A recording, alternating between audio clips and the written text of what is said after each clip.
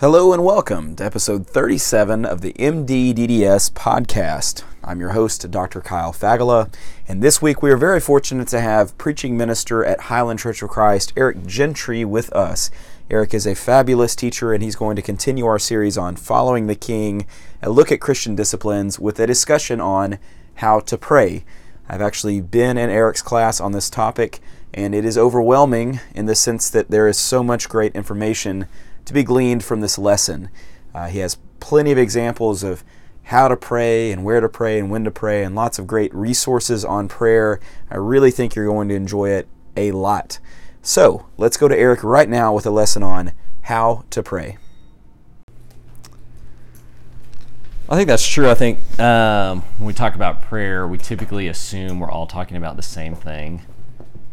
And in reality, we have a lot of varying views on what it is based on what's worked for us or not worked for us, or what our youth minister said, or what we heard on Caleb or something like that. So I'll start with a story. I told the story yesterday, and it's one of my favorite stories to tell. I'll tell it in brief, and it's a biblical story. It comes from Daniel. It's an Old Testament book. And basically, Daniel is a prophet. He's a guy that God has kind of specially set apart, but he has set him apart at a time when Israel, God's people, are in exile. They're far from their home. Some of you probably know this story, and so if you do, I'm sorry. So they've been in exile a long time. They can't go home, and Daniel's ready to go home. So he starts to pray, and he prays and fasts, actually, at the same time. And he does that for 3 weeks, and nothing happens. 3 weeks of prayer and nothing.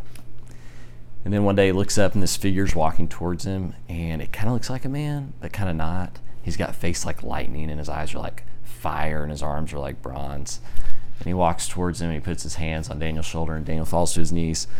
And he then begins to explain that he's a messenger of God, he's sent from God, and that he would have been there sooner, but he had been tangled up in the heavens fighting the prince of Greece, basically like the angel, the power of Greece. So it's this idea of principalities and powers in the world that you don't see, but that are real.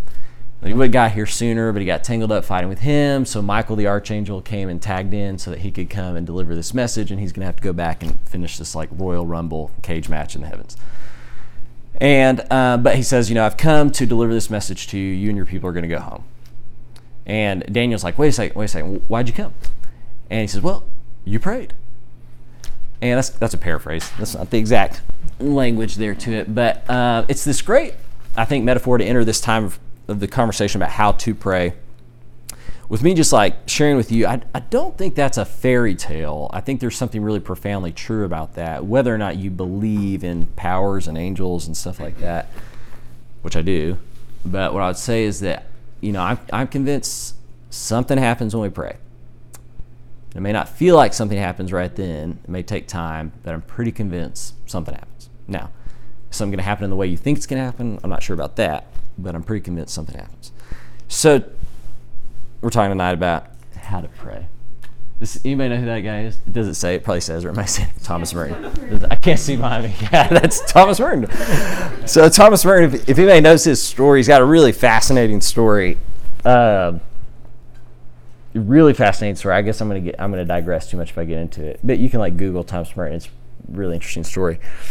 A priest, fought for social justice and other things, but also a really like a spiritual man known for his writings about prayer.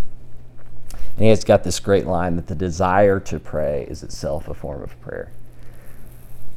I was at this conference for preachers, so it was, really exciting conference, and it was a small group of guys. We were sitting with this guy who's maybe like some part of Church of Christ. There's a small non-denominational group, and he's like the Thomas Merton of Churches of Christ, like a pretty prayerful guy, really well respected. And one of the ministers said, because the conference was about the spiritual life, he said, I preach on Sundays, and I really believe what I'm talking about, and I want people to desire God. I want them to love God with their whole hearts, but the thing is, like, I don't really desire God that much, but I want to. But prayer is really hard for me, and I can't really get into the spiritual life, but I really want to. And Randy said something I'll never forget. He said, the desire to desire God is enough. The desire to desire God is enough. And the point he was making is not that that's the place you want to be your whole life, desiring to desire God, but God can work with that, the desire to desire God. And I think that's what Thomas Merton is saying here. So if for you prayer is difficult to enter into, difficult for you to do, and we're going to describe what prayer might look like in a second, but if kind of the classic ways you've thought about prayer don't seem to work, but you have this place inside you where you're thinking, I would love if it did work. If I did want to spend that time with God, whatever that looks like, then that's enough. God can use that. Or if you're not there yet, I think it's worth beginning to think about desiring to desire God. I'd push that on you. But the desire to desire God's enough. It's a good place to start. And then let me remind you of this too. It's a little harder to see when it's right behind me. No, this is okay. I think we're okay. Tell me if I'm talking about something that's not on the screen behind me. All right. This is in Romans 8, and this is the kind of the last caveat I'd add to our lesson as we jump in. For those who are sitting here in this room tonight who would say, it's hard for me to pray. And I would be one of those. Okay. So this is a great word from Paul about prayer, and he says this. In the same way, the Spirit, so he's talking about the Holy Spirit, and we could have a long conversation about the difference between somebody who's a Christian and somebody who's a non-Christian as it relates to the Spirit living in them. That's a conversation we could have sometime. You've probably had it here before. But let me assume you've all got the Spirit. In the same way, the Spirit helps us in our weaknesses. We do not know what we ought to pray for, but the Spirit himself intercedes for us through wordless groans, which is a really cool phrase in Greek, which we won't get into. But he who searches our hearts knows the mind of the Spirit, because the Spirit intercedes for God's people in accordance with the will of God. And this is, in some ways, this is like, if there's a perk to being a Christian, this is it. That you're not on your own. And whereas the rest of the world may struggle at times to believe there's a God out there who would hear them, at least the promise, the biblical promise is to you. Whether or not you believe he hears you, the Spirit is speaking to him for you. Okay, so the Spirit's going to help you pray. That's the biblical promise. All right, so if I was going to ask you all the question of what is prayer, how would you answer that? Discussion, open discussion time. So those were the caveats. So those are kind of to your classical formulations of prayer you've thought about, as I've thought of, and probably many of the same ones as you have. What is prayer? How would you define it? Communication between you and God. Okay, I like that. So communication between you and God. What else? Would somebody add on to that? Would you? Just like an open dialogue between you and God. Yeah, ongoing, open dialogue. God, I like that. What else would you say?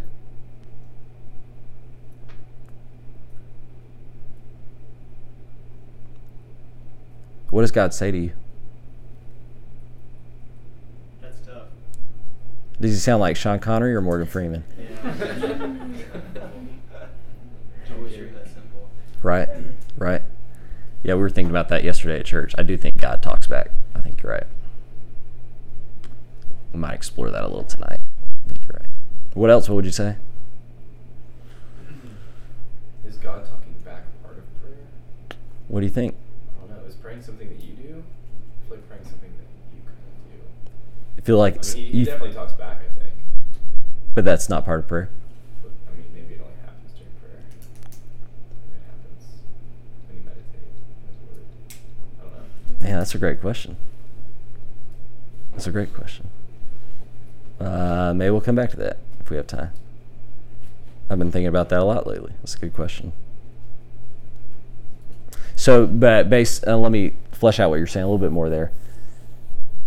You're saying primarily prayer is when it's your part of the dialogue. Is that what you're saying? I think so, yeah. Okay.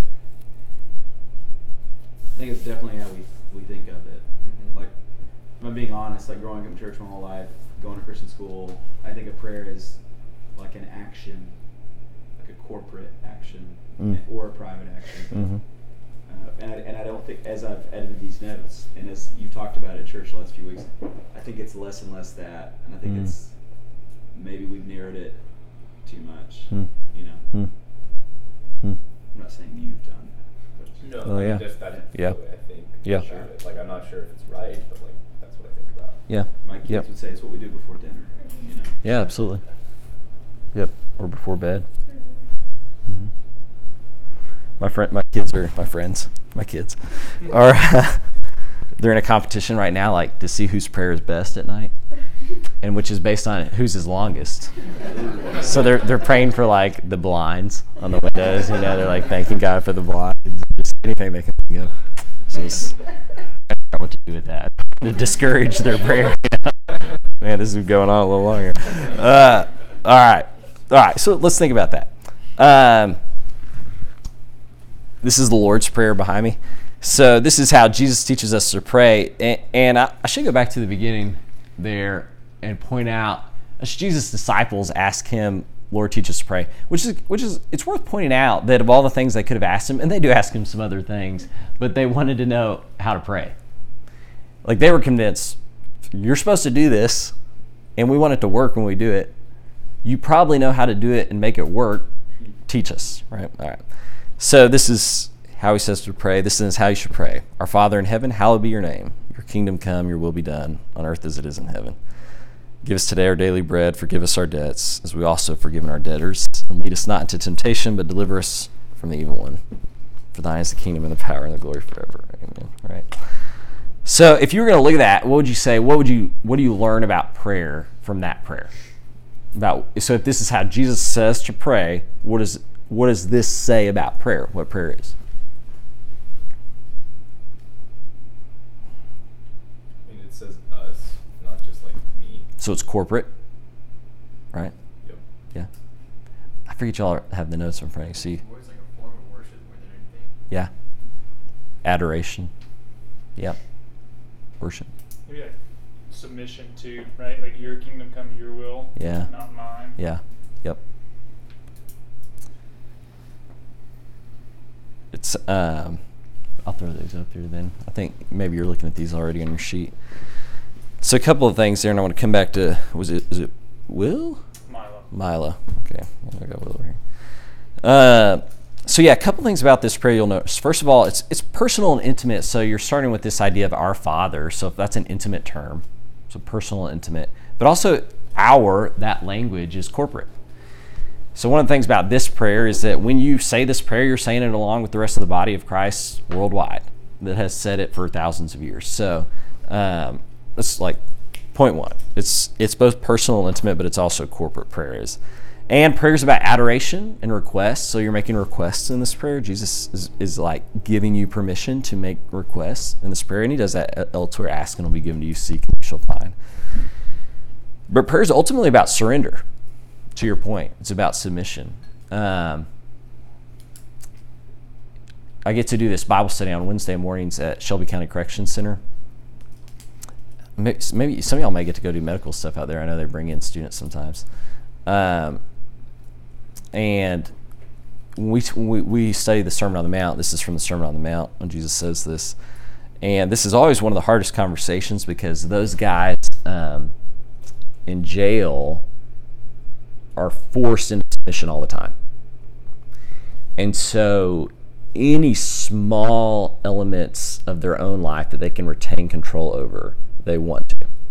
You know, whether that's like their chips, you know, like their Doritos or something, like not sharing those Doritos and stuff like that, because anything they can retain control over in a world where they're constantly forced into submission, they want to. So this prayer is really hard for them because it is calling them to let it all go. You know, your will be done, not mine. It's really hard for them. I think like those of us who are free and in medical school or dental school think like it wouldn't be as hard for me, but it's probably just as hard. So we're trying to hold on to stuff. I got this great story. We'll come back to that. So prayer is about surrender. I think that's true. One of the best metaphors I've heard about prayer is another parenting metaphor. And it's a preacher friend of mine tells this story. He's got this 16-year-old son. And so, you know, his son's 16, so he's awkward. He's like growing into manhood. But he's also still a boy and still needs his dad and stuff. And he says, so sometimes when they're driving, he'll reach over and grab his son's hand. And he's like, it's super awkward for him. You know, he doesn't want to do it, but I love it. I love it a lot. And I'm going to do it as long as I can. And I think there's something to that with prayer that is kind of like a cheesy metaphor. And I don't know, like holding my dad's hand at 16, you know, I could see that being weird. But I think that's probably where some of us are coming from when it comes to prayer, that effort to like reach out our hand towards God just feels weird. And we like try it for a couple minutes and we think, this is just not really working. And so we're just like, okay, I'm going to study. Or I'm going to go run or whatever. And whereas the whole time, God's just like, this is the greatest thing ever. This is so great. You know, we're holding hands. This is amazing. I don't want this to stop. And so I like that metaphor. I'll offer that to you. So how's your prayer going? Anybody willing to share that? What happens at MDDDDDS stays at MDDDS. Was that the right amount of Ds? There's another D. There was an extra, sorry. Anybody willing to share, like, how's your prayer life going? What's working for you? What's not working for you when it comes to prayer? What's a struggle? Did you intentionally call it prayer because it's an ongoing thing? Just one prayer. It's a good question. What do you think? Yeah. Okay. Let's get this all figured out. How's your one-time or ongoing prayer? It's alright. I think I pray more when I'm in need than I do when I don't feel like I'm in need. And I should pray more when I don't think I'm Okay. Yep. What's like, anybody willing to share, like, what's really working for you when it comes to prayer? You're like, I do this, and it's really good for my soul. Anybody willing to share that? When I like out for journal, Yeah. I guess I'm more focused in general, but I always Yeah, absolutely. I was gonna say that too. You journal yours? I haven't been doing that recently, and my prayers start off real strong and then just disappear into other thoughts and planning and all of these sort of things. But whenever I actually sit down and journal them, I feel great. Then Yeah. I finish. Yeah. Finish the prayer. I guess it's not going. Yeah. Not going against what you're saying, but yeah. That tradition's super old, writing prayers. You know, obvious examples, the Psalms.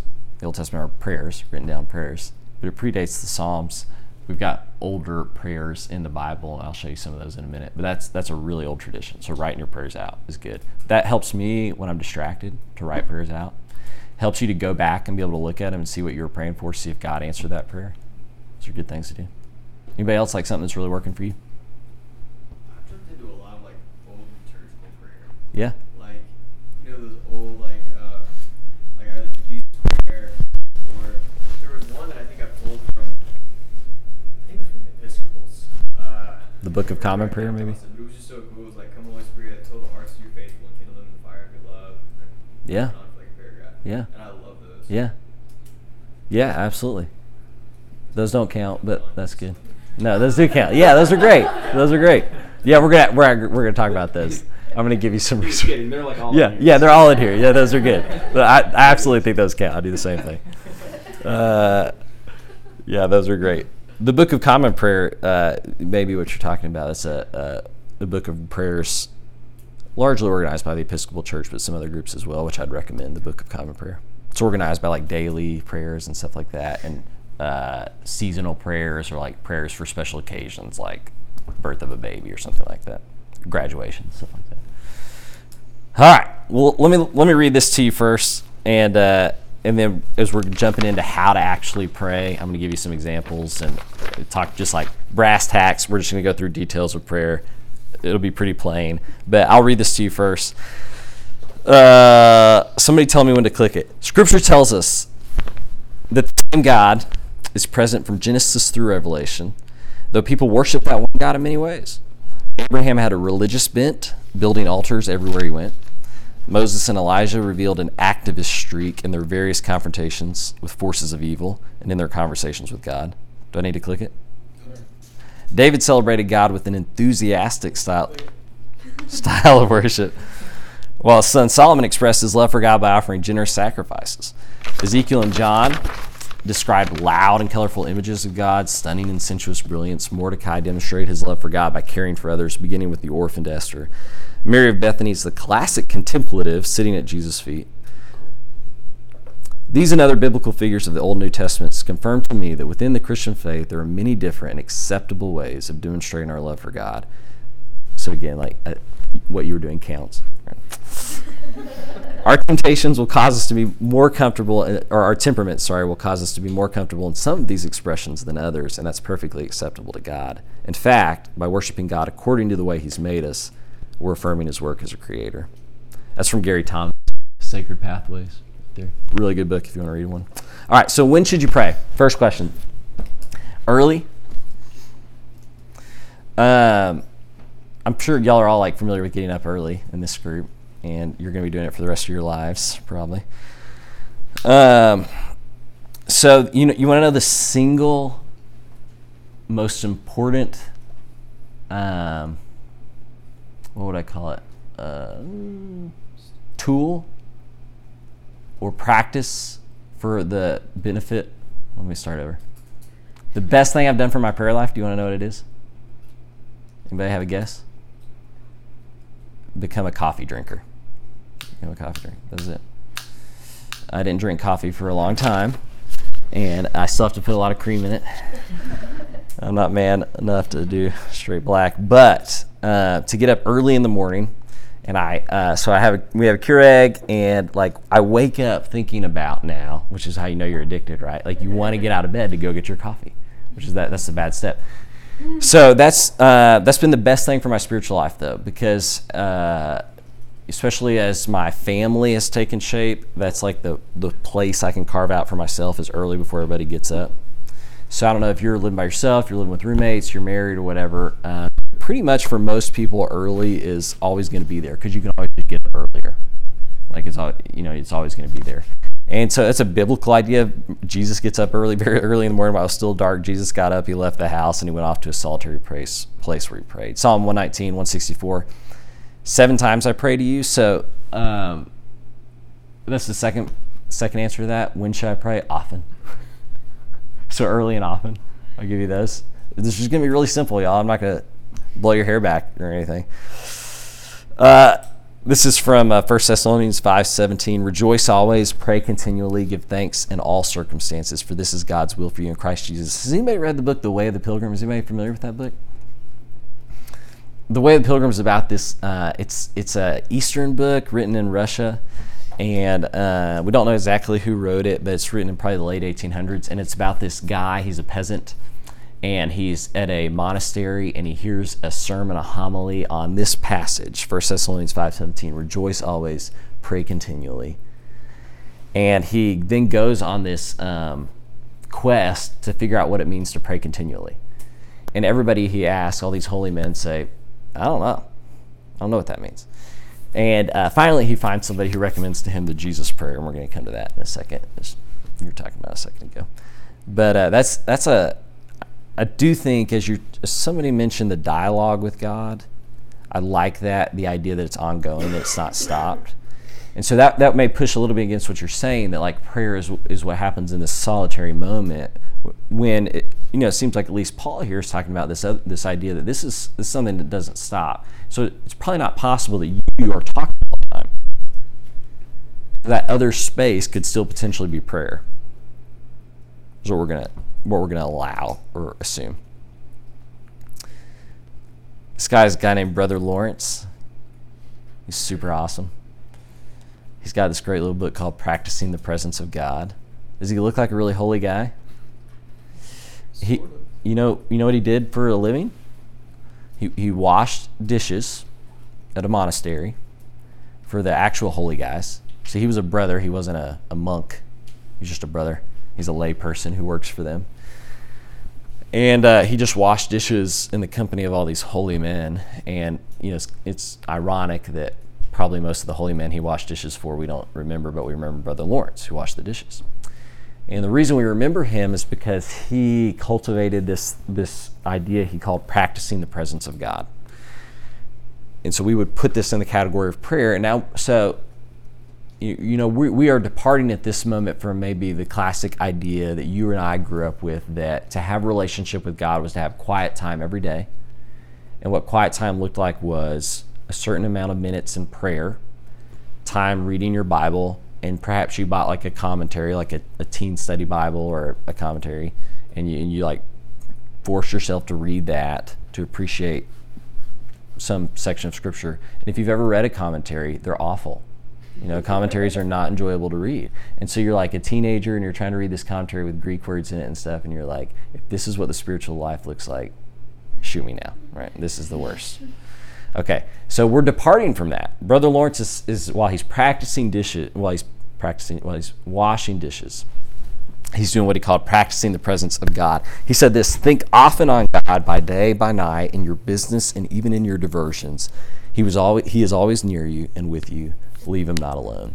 So part of prayer is like a theological question. Do I believe God is here? Or do I believe God is only in certain spaces or times or places? And if I truly believe that he's everywhere, that he's inhabiting all things, he's all around me at all times, then that does allow for what Paul's talking about, this idea of praying continually is only possible if you think God is within your earshot all times. So it's something to process through. And you probably you would say God's everywhere, but most of us don't live that way. The assumption that he's just always there, ready to be in conversation with you. So what Brother Lawrence did was what we call breath prayer. And so now we're getting super practical here. And if you're wanting to know what you should pray, you can pray these prayers. It's called breath prayer. These do count.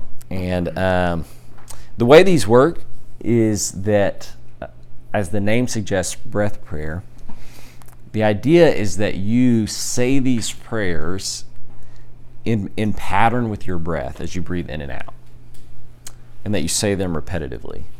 In that book, The Way of the Pilgrim, he finally finds this holy man that turns him on to the Jesus prayer, which I think is the first prayer you have there. Lord Jesus Christ, have mercy on me. Is that the second one? First one? Go back. Oh, so do I need to go back? Sorry. There it is. Yeah, there you go. Thanks. Help me out, y'all, if I need it. This holy man recommends to him the breath prayer, and he gives him a prayer rope, which is something I wanted to bring one of those tonight and I forgot, or a rosary. So a rosary would be the Catholic version of prayer ropes, typically in the Eastern Orthodox Church. But a prayer rope, or really a rosary too, they're basically just a string with knots in it or beads. And what you do is they're people who are tactile, who want to feel stuff. They're really good.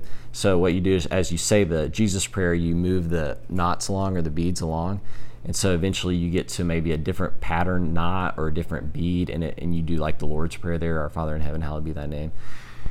So this guy gives him, in the Way of the Pilgrim, a prayer rope, and he says, pray the Jesus prayer 10,000 times in a day, and then you'll be praying continually, which sounds unrealistic. So he tries, and he doesn't get to 10,000 before he falls asleep and his tongue's worn out and stuff. But eventually he says the Jesus prayer so much that it becomes part of him. And what he describes is the way that even, he moves from saying it verbally to silently in his mind. And then eventually he's not actually forming the sounds in his mind, but when he wakes up in the morning, the first thing on his mind is Jesus. When he goes to sleep, thinking about Lord Jesus Christ, have mercy on me. And the way this works is you breathe in. I like to breathe in Jesus. So I can't do it and say it at the same time. But as I'm breathing in, I'm thinking, Lord Jesus Christ. As I'm breathing out, have mercy on me. It's like a purification. I'm breathing in Jesus, I'm breathing out what I want, him to have mercy on, to get rid of for me. Lord Jesus Christ, have mercy on me. Lord Jesus Christ, have mercy on me. What I'd suggest to you is, if you got serious about this prayer, it would change every interaction you have throughout your day. Imagine how many times you're annoyed with people.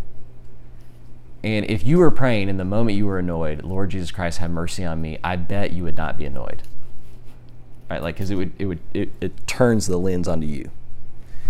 And so prayer is less here about what you want God to do and more about recognizing who you are before God as somebody in need of God's mercy. Here are other breath prayers that you could do. My soul glorifies the Lord. My soul finds rest in God alone.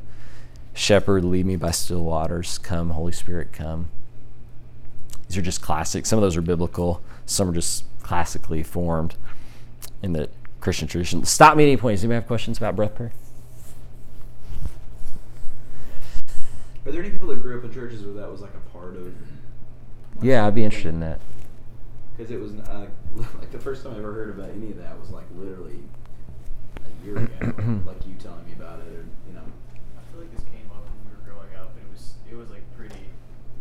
Like I feel like my parents probably did that. I don't feel like I really did it because like trying to teach a bunch of kids to like do this like every time they're breathing, probably kind of crazy. Yeah. I'll tell you, it's helped my parenting. For those of you who are gonna have kids at some point. My kids are always awesome, but on the rare moments they're not. This prayer helps a lot. Change your interactions with your spouse.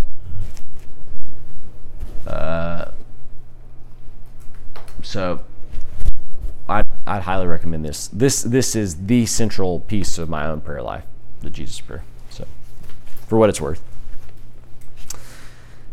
That may be a turnoff for you. All right. This is called examine. and that's your blank. Examine. It's like exam, which you're familiar with. E-N. Examine or examine. Anybody know who that guy is? It's probably in your notes. Does it say up there? Ignatius. Oh, is it Ignatius?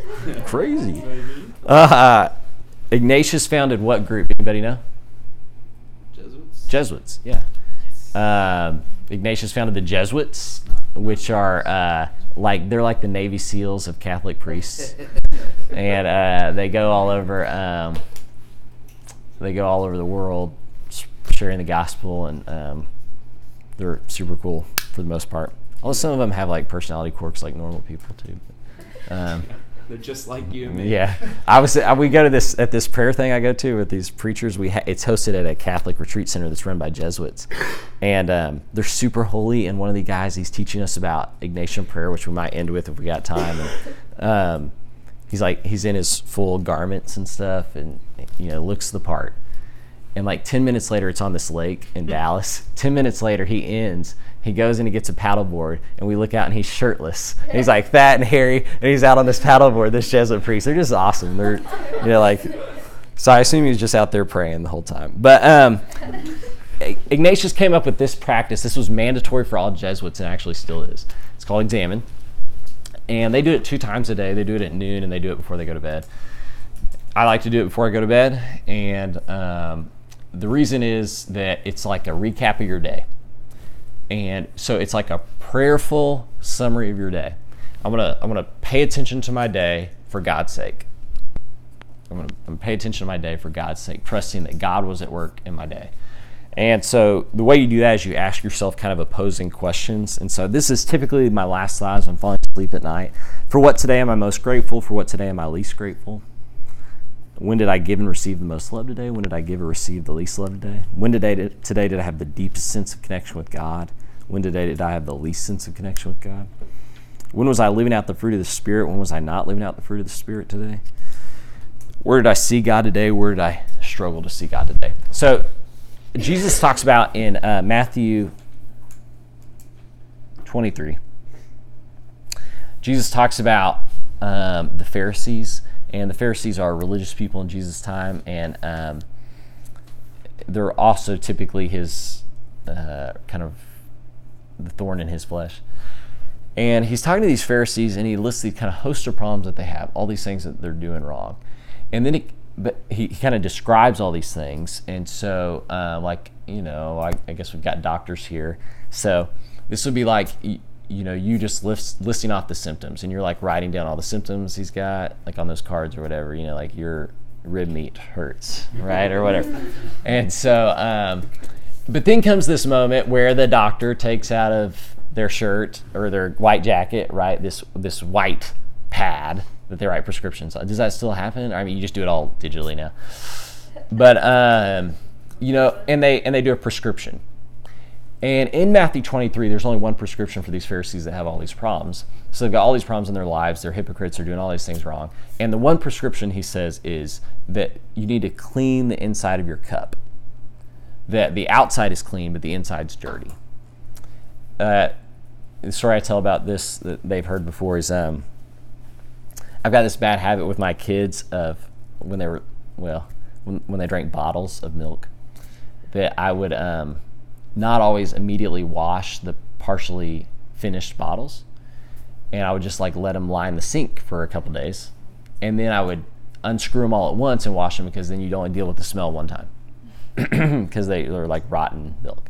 And so one night my wife tells me to put the boys down, or to get a bottle from one of the boys she's putting down. And so I go in there and I pour a fresh bottle and I put it in the microwave because he likes it, warm. And I put it in there for 40 seconds, and then I, carry the bottle in there and I give it to him, and he doesn't like it. And so I go back and I'm thinking like, is the microwave not working? What happened? And so I heat it up again, and this time I take it back to him and he likes it. And only we go back into the kitchen and we find this warm bottle of milk. And it turns out that the microwave's right by the sink, and I had heated up the right bottle. I had set it down, turned my back, grabbed an old bottle, took it back there. He didn't like it. So I heated up that old bottle until he liked it. So he didn't like it at like 1 a.m. when he was barfing all over, right? Okay, so it didn't. And so the metaphor there is like, the lesson there is Eric's not the best dad. And secondly, to what Jesus is saying here is like, you can wash the outside of a bottle all you want, but if what's inside's no good, then that's going to lead to a lot of problems in your life. And I think the takeaway there as it relates to prayer is that if you're going to describe what prayer is, what you might say is prayer is God showing me what's inside my cup so that it can be cleaned. Right. And so that's what examine is. You're gonna stop and you're gonna pay attention to your day for God's sake, so that He can do what He wants on your inside. So you just answer those questions. It's not like profound. What today am I most grateful? Well, my kid slept 4 hours, and that was awesome. Or you may say, like, I've been praying about this for years, and you seem to answer it today, God. I praise you for that. So it may be really profound. All right, I got to move on. Where to pray? Richard Foster has this great book, Celebration of Disciplines. Anybody read that book?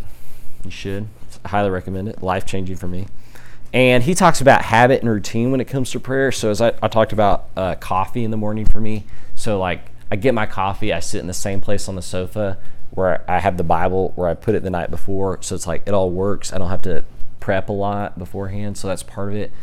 Richard Foster had a candle that he lit every time he prayed, and the candle was a signal to his family. This is my prayer candle. So dad's praying right now, or husband's praying right now, wife's praying right now.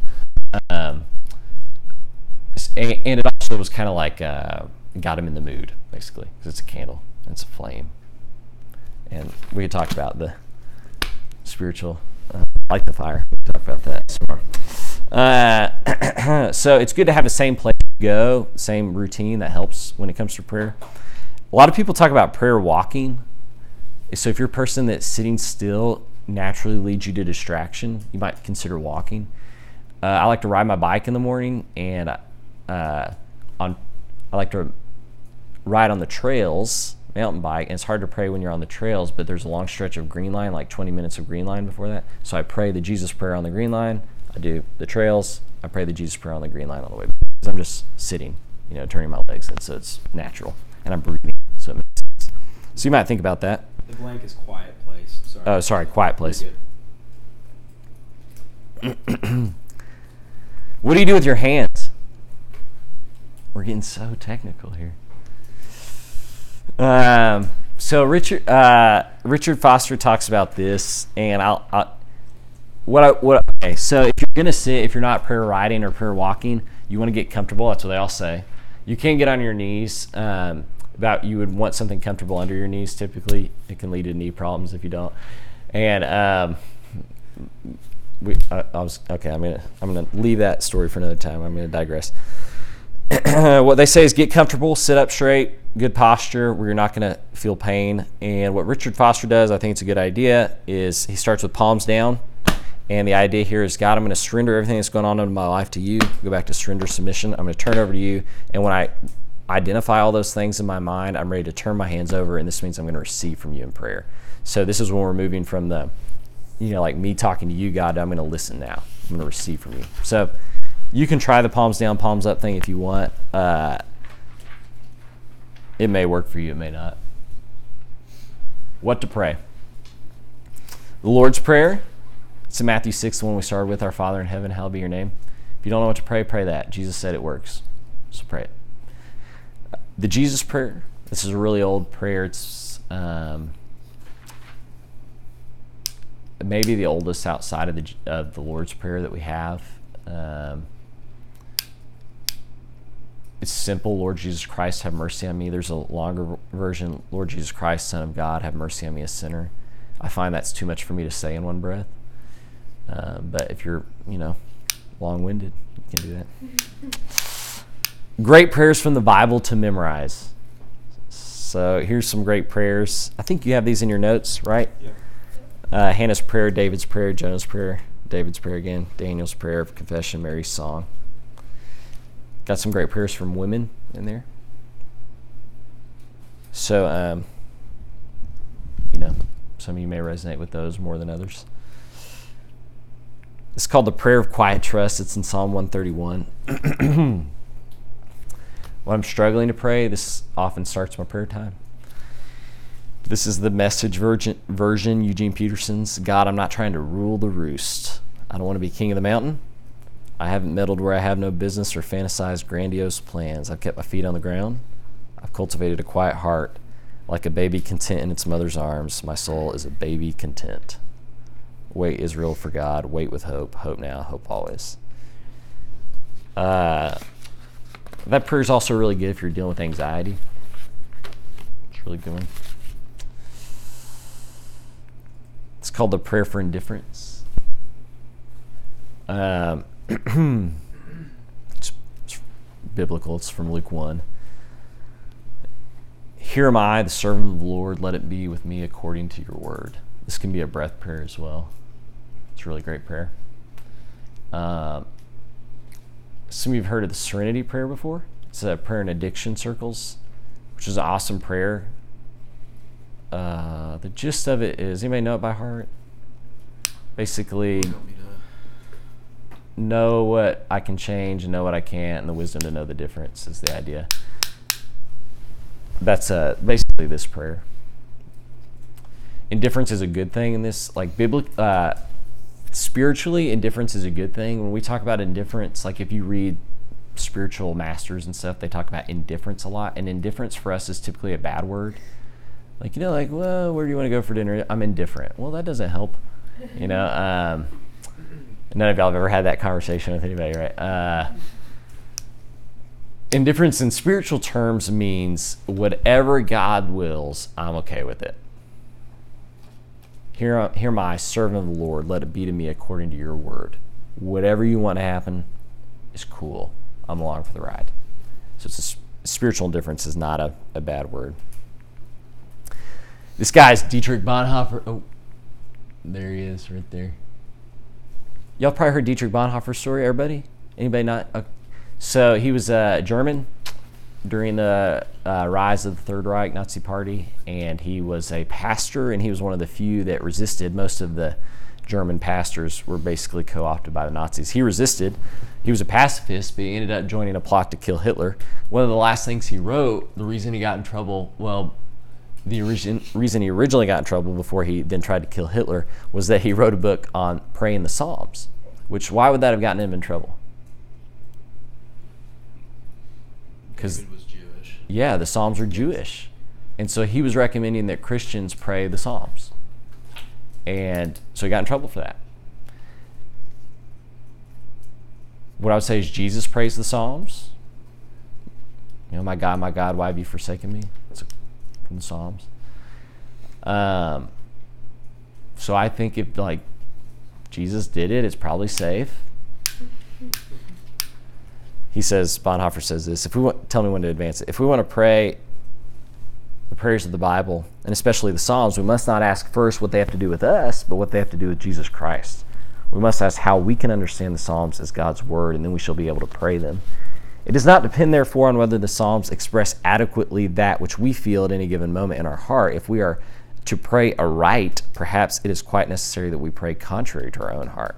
Not what we want to pray is important, but what God wants us to pray. Do I need to advance it? Yeah. I was trying to give you Yeah, I appreciate that.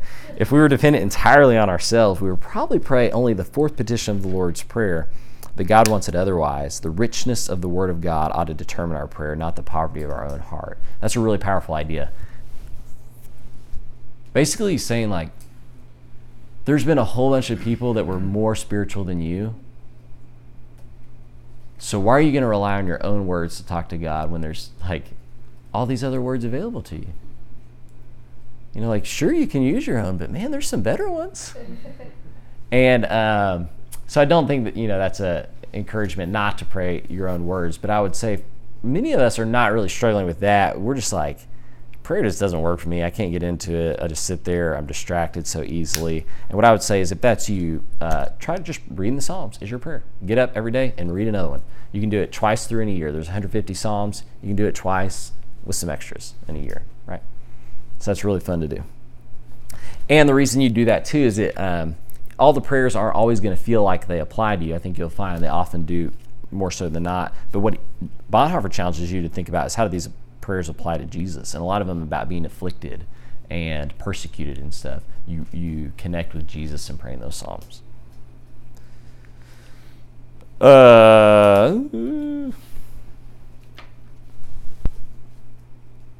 Should I pray in Jesus' name? Yeah, I think. I got weirded out for a while. I think because I thought it was like childish to end my prayer in Jesus' name. And I got called out by an elder at our church. He was in his 80s, and I was praying corporate prayers as like the preacher, and he said, "Eric, you're not doing that right." I was like, excuse me. I don't know if you know, but no, but he said, I really wish you would pray in Jesus' name. And I thought a lot about that, and I think that's what we should do. I don't think there's anything like cheesy about that. I think that the biblical witness is pretty powerful in its testimony to how significant the name of Jesus is. There's power in that. So I'd recommend it. You, of course, don't have to. The blank above was centering prayer. Oh, yeah. Sorry. I'm going to center you on that point. Yeah. Did I have a slide on that? I don't think so. Okay. Not all prayers need to be wordy. What you could do is try centering prayer. Centering prayer is just one word. It's based on the idea, Acts 17:28, that in Him we live and move and have our being. So I am always in and with God. And so I just want to dwell with God. So I'm just going to say words like Jesus, Father, love, Spirit. I just keep saying those words. I'm going to try to call God, who is present, to my mind. I'm going to call attention to Him. Okay, I'm not going to finish everything. I want to respect y'all's time. You've got time. We always go over. So Let me give y'all some helpful tools here. Is there any blanks about intercessory prayer there? There's no blanks, just a bunch of verses. I mean, I kind of view this as like just a resource. Okay. It's like, I want y'all to have this if you need something. Yeah. To to. And I'm always glad for you to contact me too if you want to get a hold of me. You can ask my contact info, or I'll give it to you, whatever. I do think you should pray for others. I won't get into that right now for time's sake, but there's some passages about that in there. If you wanted some good books on prayer, here's some good ones. I think you have them in front of you. You might check those out. How do you deal with distractions when you're praying? Let me give you a metaphor, and if it works for you, great. If not, you can come up with your own. I got to take this canoe trip on the Mississippi River with Kyle a while back. It was really awesome. And we stayed on these sandbars on the river. It was pretty great. And the Mississippi is full of traffic. There's barges going up and down the Mississippi all the time. And so this is the metaphor I use for prayer. This is adapted from somebody who taught this to me. That when I'm praying, I imagine myself on one of those sandbars this river flowing by me, and barges come down the river, and they're like distractions. So I'm thinking about like my to-do list for the day, or my kid's bottom that needs to be wiped, or like whatever the thing is. And these things pop into my mind, and I don't get mad about them, because if I get mad about them, I'm further distracted. You could argue Satan is winning in that moment that you're getting mad about it.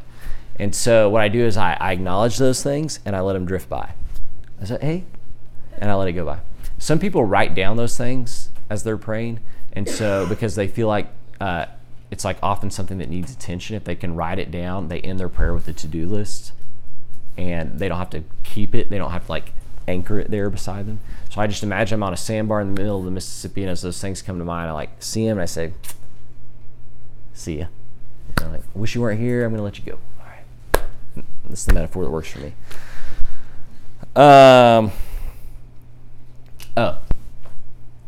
We're not going to get into that. Okay, I'll end with this. Let me just briefly get into this. Not deeply. There's a great book. I think it's one of the books I recommended by Mark Thibodeau called God's Voice Within. And you all, interestingly enough, are in a season of life in which in a few years you'll be making major decisions. And you're probably wondering, how do you best make those decisions? And there's going to be a lot of factors in those decisions: family, income, job quality, those kind of things.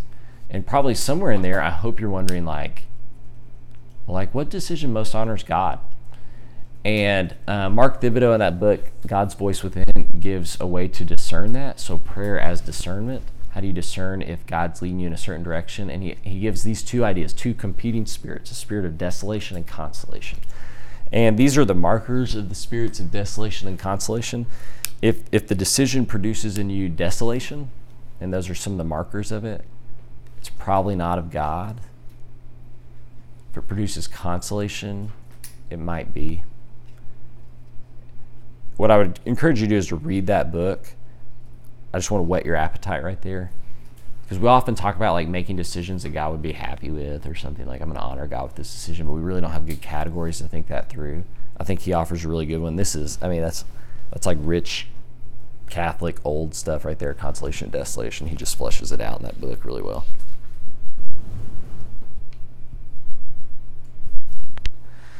All right, I'll end with this prayer this poem by Wendell Berry. Anybody read Wendell Berry ever? He's awesome. Reads everything. Yeah, No, but I really do have framed Wendell Berry quotes. He's amazing. Wow. Actually, my favorite prayer quote is from Wendell Berry, but it's not. Yeah, you want to share it? I can't remember how it starts, word by word, but it ends with work done quietly and well is prayer. Mm. The first part of it's about giving thanks, and it ends with work done quietly and well is prayer. And I think about that. Yeah, that's great. He's got this poem, where breathing is prayer. And what I would say is that ultimately, like the spiritual heroes, the spiritual masters kind of talk about prayer as heading in a direction from wordy prayer to wordless prayer. We're like the guy in The Way of the Pilgrim who begins with the Jesus prayer, eventually is not saying anything. He's just with Jesus. And that's become his breathing. And that's what this poem is trying to capture. Contemplation, we often talk about that as the same thing as prayer. It's a little bit different, and I think it's captured in this poem. Sit and be still until in the time of no rain you hear, beneath the dry winds, commotion in the trees, the sound of flowing water among the rocks, a stream unheard before, and you are where breathing is prayer. And the idea here is that God is around, and maybe prayer is not so much getting God to pay attention to you, but paying attention to God. And when you can get to that point where nothing else is distracting you, you've arrived. Okay, any questions? Turn you off. All right, so thank you to Eric for really an excellent job. He even had more that he couldn't get through, so this is just a ton of stuff here on prayer. And I think if you're anything like me, really different way of approaching prayer and thinking about prayer. And it just seems like a whole new world is opened up when you think about prayer. And so I think as I grew up in the church, my idea of prayer was sort of like one or two different things. And I think tonight I heard 15 to 20 different ways to think about prayer, which I think is really an awesome thing. So thanks to Eric taking time away from his family tonight to come and teach with us. And man, great job. We'll be back next week with a discussion on how to share the gospel and also how to disciple and how to make disciples. And I'll be doing that lesson, and I look forward to that. And that'll wrap our series on following the King, on Christian disciplines. Then we'll move into a series on worldviews, so more of a philosophical type lesson series. And we'll talk about nihilism, naturalism, Islamic theism, and also postmodernism, in addition, of course, to Christianity or Christian theism. So I think you'll really enjoy that. Definitely a different pace and a style of lesson series. So thanks for listening in. This is a little bit longer podcast, so if you've sustained to the end, I'm impressed.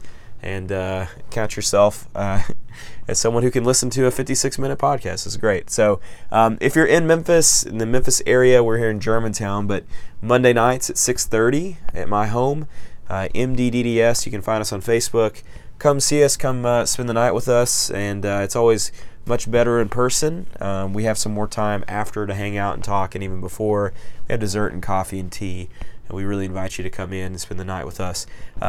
I'll let you go for now. We look forward to having you next week. Hopefully it's a great week for you. And we'll see you next time. Thanks for tuning in. Bye-bye.